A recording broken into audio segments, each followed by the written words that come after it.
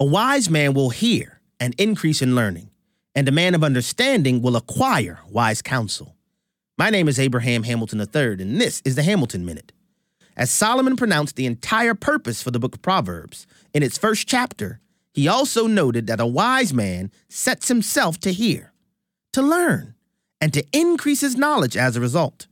That wise man, a man of understanding, also affirmatively seeks out wise counsel.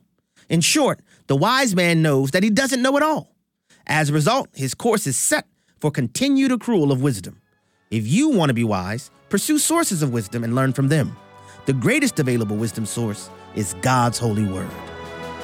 Listen each weekday from 5 to 6 p.m. Central for the Hamilton Corner, or visit the podcast page at afr.net for more from Abraham Hamilton III, Public Policy Analyst for the American Family Association.